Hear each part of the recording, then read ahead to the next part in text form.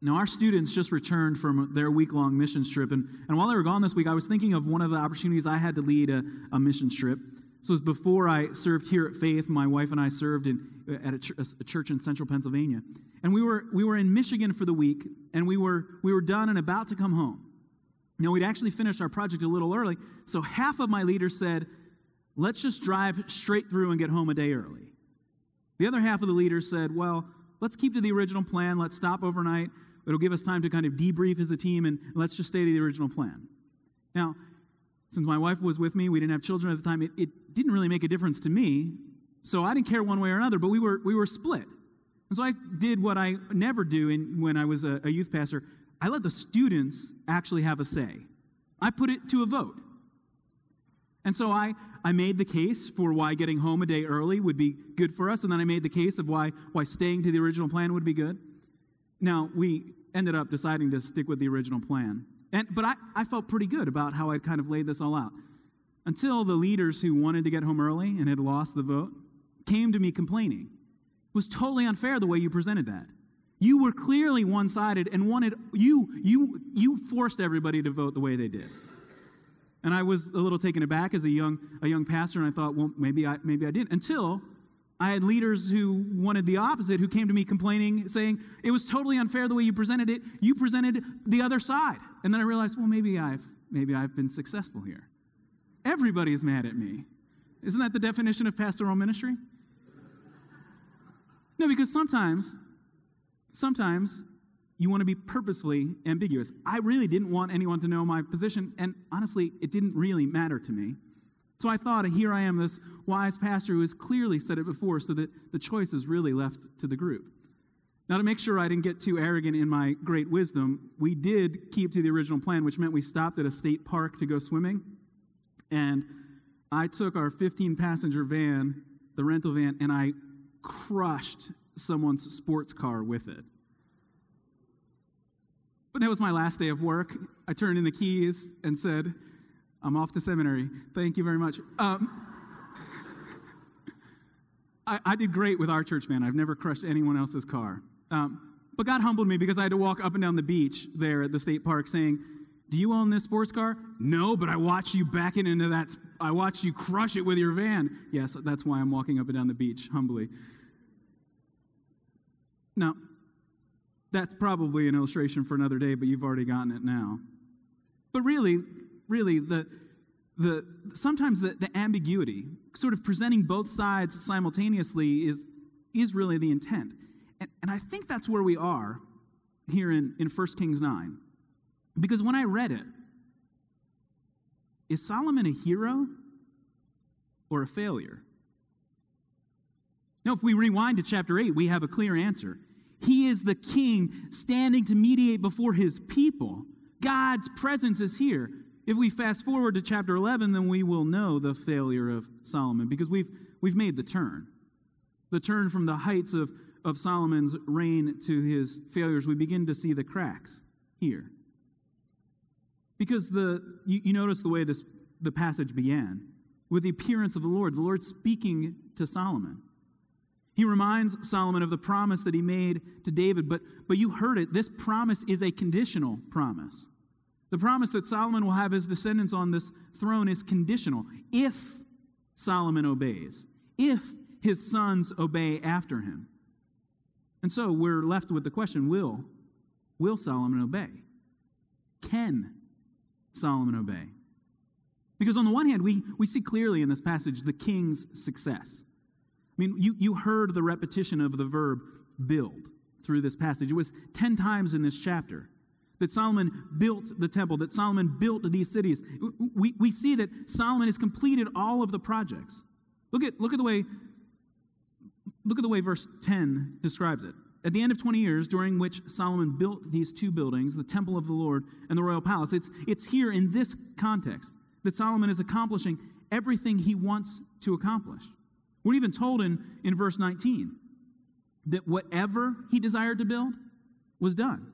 Whether it was in Jerusalem or in Lebanon or throughout all of the territory that he ruled, everything was accomplished just as Solomon wanted it done. And so we see the king extending the kingdom.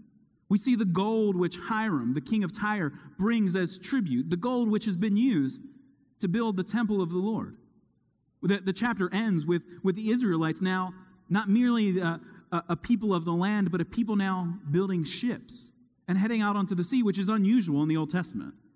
Normally it's the other nations which are the seafaring peoples. Israel is a people of the land, but the kingdom is so expansive, there's so much peace that Solomon can now build ships and send his men out as sailors. And what do? They bring back even more gold, piles and piles of gold, the king's success. We see Solomon building, not just here in Jerusalem, but look at the description in verse 15.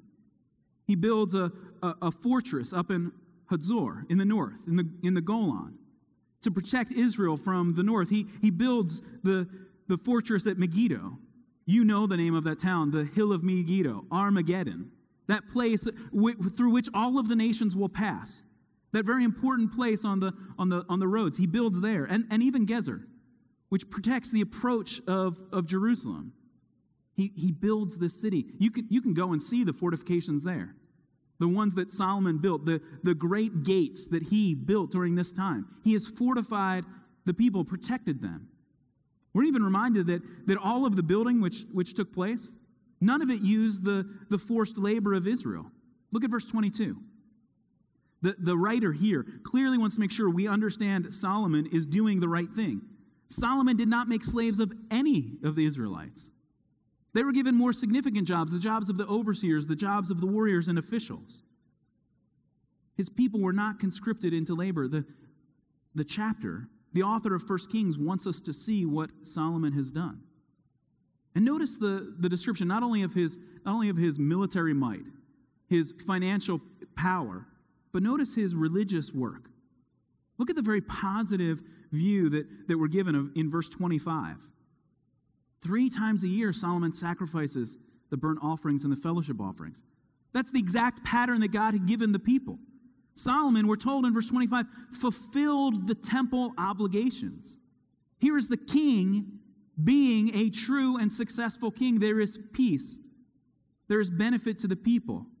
There is true worship taking place. The king has brought peace, wealth, and protection. But at the same time, as we read through this chapter, we begin to see hints of Solomon's failure. It will become explicit for us in chapter 11, but we see the cracks beginning to form even here. Notice his interaction with Hiram. We see that Solomon is clearly the greater man. Hiram is forced to bring tribute. Yes, there's this treaty, but Hiram is the weaker one, because when Solomon gives him these towns and Hiram goes out to look at them, this is a terrible deal. And yet Hiram can do nothing about it. So yes, it's pointing us to Solomon's greatness, but it's also showing us the king was meant to be a blessing to the nations. Israel was supposed to be a blessing to the nations, and yet they're taking advantage of this nation. And think about it. What has Solomon given away? These are towns in the promised land. This is the promised land of God. The covenant king of Israel is giving it away. That's not how a king should act. Or even think of the description. Look at verse 19. The description of all of these building projects. Solomon builds these store cities and towns for his chariots and his horses. Now, we've seen already through this series the reminder that the king was not meant to put his trust in chariots or in horses. And even that phrase about store cities where you would store your wealth and for the needs of the people, that phrase is used only one other time in the Old Testament, and it's back at the beginning of Exodus, when the people are slaves and they are forced to build store cities for Pharaoh. And the forced labor.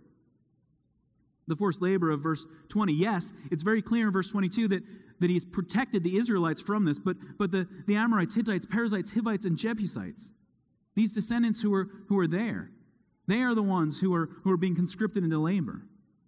Verse 21 tells us that these are the people whom the Israelites could not exterminate. Because you remember, what was supposed to have taken place? Who was supposed to have dealt with these people? Joshua.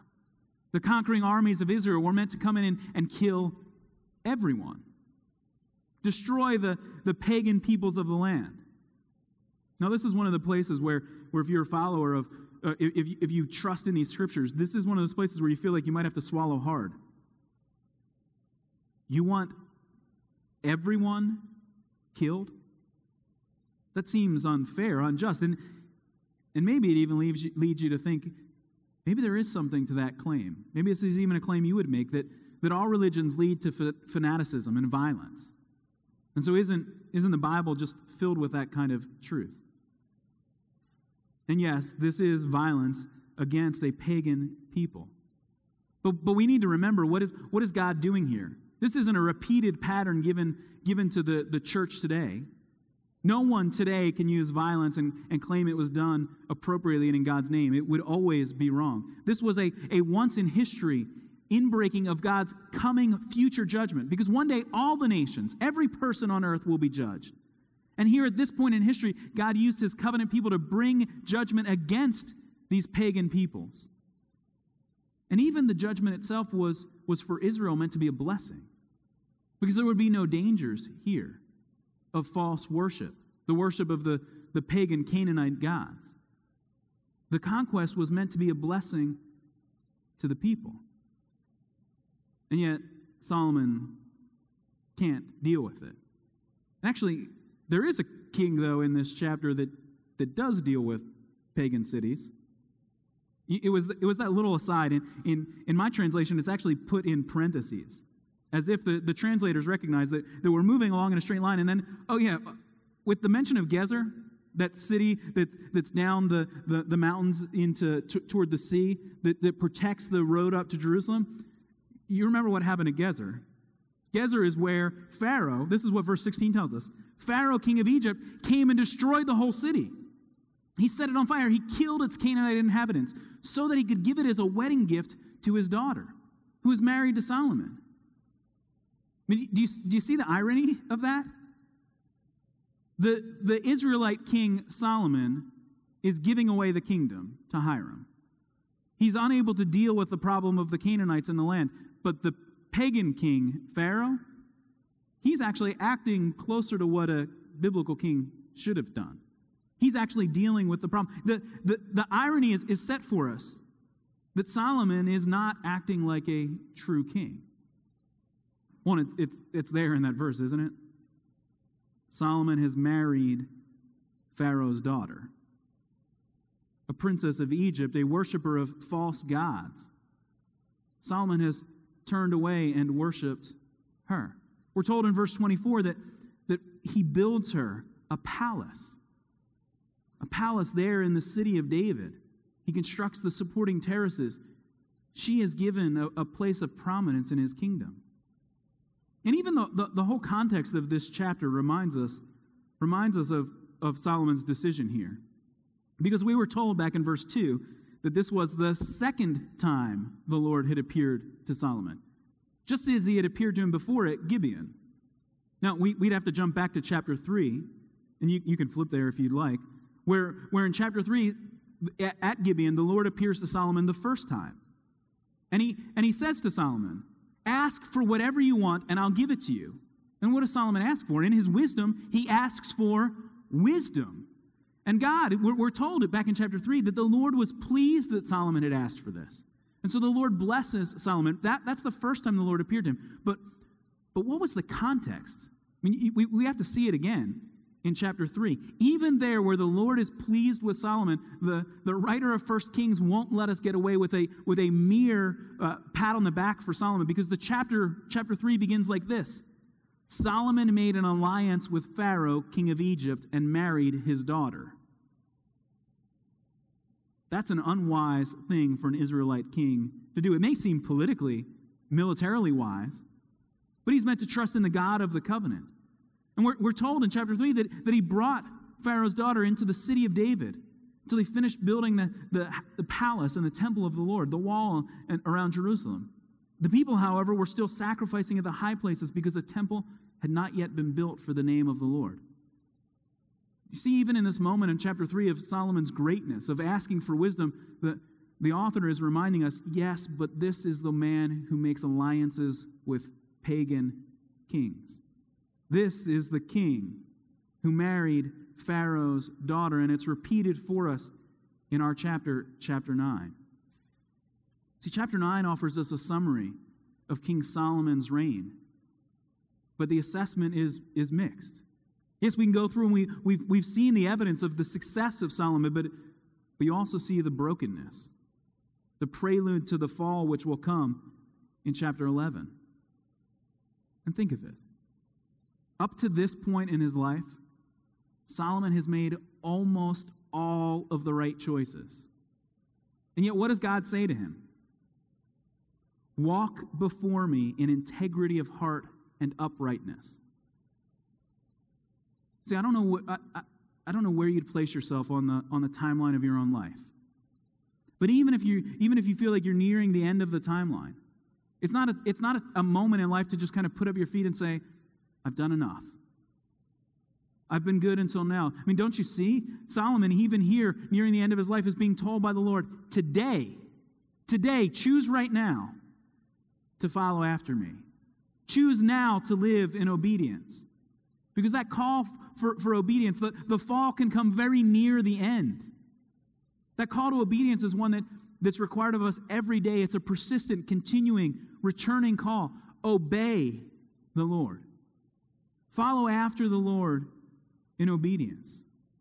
And so for each one of us, whether you're near the beginning of life, you're somewhere in the middle, or you know you're nearing the end, the call today is to obey. And the issue is not merely the outward actions of our lives.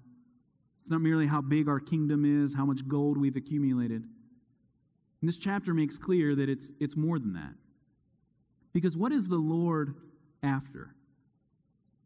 He's after the heart of the king. We saw a couple of weeks ago when we were looking at chapter 8, back in verse 58, chapter 8, 58, the blessing of Solomon on the people, a prayer to the Lord where he says, may the Lord turn our hearts to him. May the Lord turn our hearts to him to walk in his ways so that we might keep the commands, decrees, and regulations he gave to us. See, Solomon is praying that God will turn their hearts back to him. Turn their hearts to the Lord. And then in our chapter, verse 3 tells us, I have heard the prayer and plea you made before me. Solomon prays and the Lord answers. The Lord is after Solomon's heart. Look at verse 6. What is the warning given? If you or your sons turn away from me and do not observe the commands and decrees I have given you and go off to serve other gods and worship them, then I will cut off Israel. What is the warning? What are they not to do? To go off and serve other gods and worship them. They're not to turn their hearts toward false gods in idolatry. He repeats it again in verse 9, that when the punishment comes, people will say that they have forsaken the Lord their God. The God who brought their fathers out of Egypt, they have embraced other gods, worshiping and serving them. See, the Lord is after Solomon's heart. Idolatry is the issue here. See, verse 25, Solomon's outward conformity to the patterns of obedience is not enough if his heart is turned away from God. And so Solomon, it's easy to begin to see the sin in his life. Here's a man accumulating tons of gold, sending out ships to bring back more. We see his desire for wealth in the way that it can turn his heart away from God. We see the expansion of his power, willing now to take advantage of lesser kings and of the nations, willing to enslave those around him. His power taking control over his own life. We see the lure of sex in his life, willing to for political purposes. Again, back to the power. But it has the side effect of being pleasurable for Solomon. He takes Pharaoh's daughter into his home, into his life. See, even the best things in life can become idols. Really, they make the best idols. because they're meant for our good, and we turn good things and we exalt them. And so you may not climb the hills to bow before a physical idol, although that is increasingly common in our culture and in common throughout many parts of the world, where we bow before a physical idol. But you bow your heart before other things. See, it's easy to see the sin in Solomon's life. One, because his life is so big and extravagant. And so, of course, we can see that Solomon, when is enough enough? I think you have enough gold. But it's harder to see it in our own hearts, isn't it? I mean, our deacons pressed us today to be giving us a tool to make plans to give regularly and consistently through online giving. But they're not merely pressing us to follow a pattern of using a tool. They're really looking to press into our hearts. That's one of the roles of the deacons in our congregation, is to press us in the joy of giving generously. See, for many of us, we might give, but we give, well, let me wait and see what the ship brings in. Let me see how much gold I have. As long as I'm comfortable, then I'll give a little bit extra, a little bit off the top maybe to God. See, the Bible is calling us to give sacrificially, joyfully, to hold the things of this life with open hands, and yet you and I, we clench our fists over the things of this life. It's easy to see the sin of power in Solomon's life because he has so much of it. And so it would be easy for him to misuse it. But what about the power in your life? The desire for control over your circumstances, the way we cling to our plans and our hopes. Or when you look around at our culture, it's not hard to see the sin of false sexuality, of using sex for our own pleasure, for our own power, for our own position. But do you see it in your own life?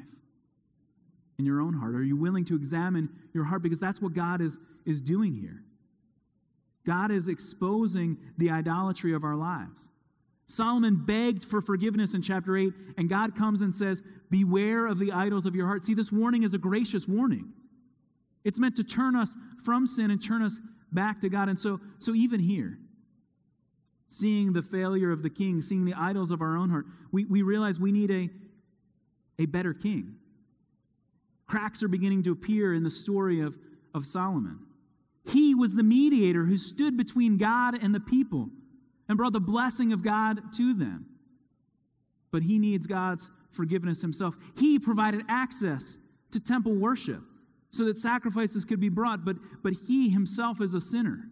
And so we need a successful king, a true mediator, a perfect sacrifice. See, we already know. We already know that Solomon is not going to succeed. You know it because chapter 11 is coming quickly. But you know it even sooner than that because you look at your own heart and think, how could anyone? How could anyone keep the commands of God perfectly? And even here, we're here at the dedication of the temple. The temple has just been finished, we're told. And God already says it's going to be taken away from you. It's just been given, and there's the warning it will be lost. And so how do we avoid Solomon's fall? See, we need a savior, a king who always made the right choice.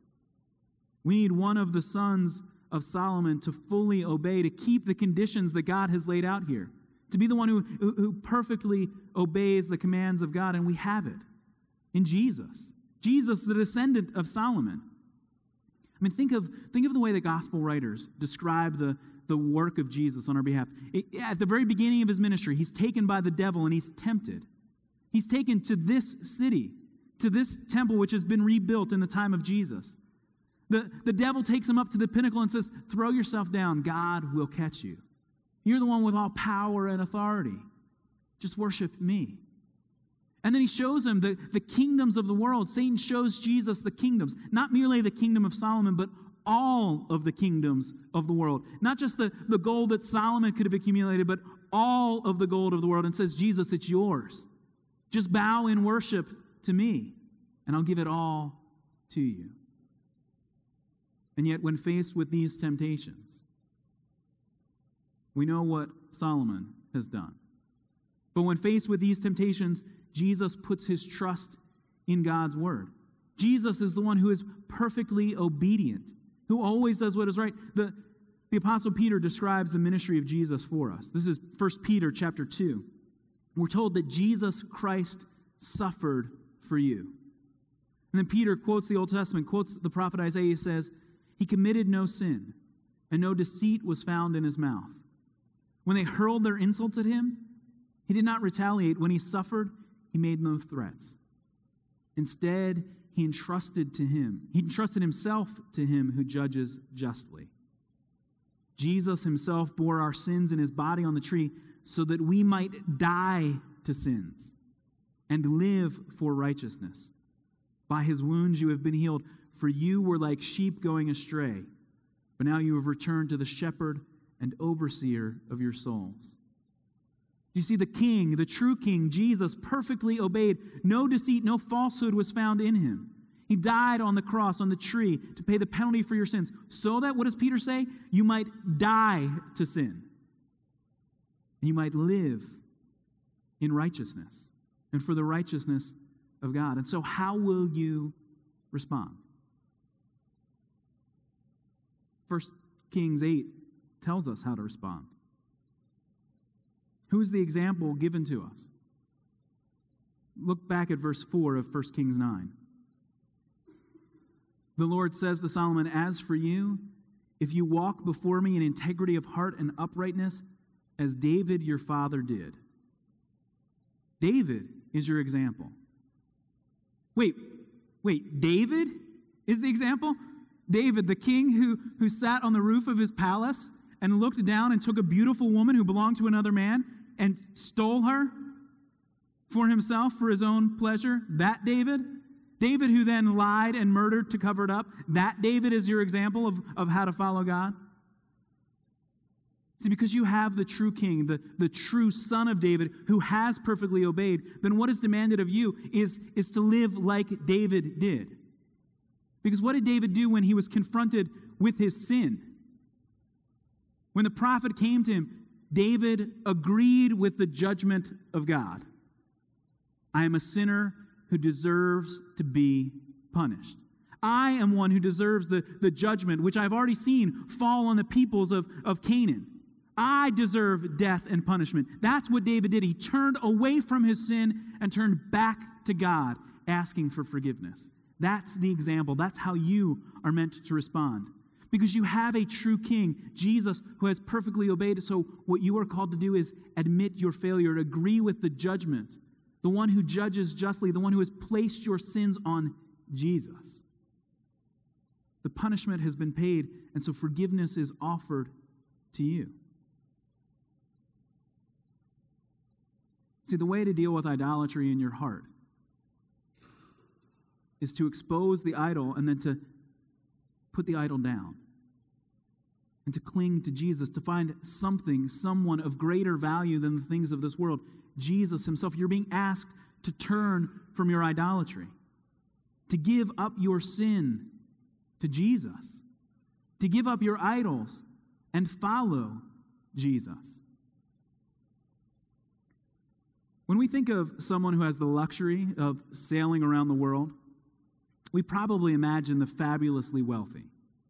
Someone like Solomon leaving from his port.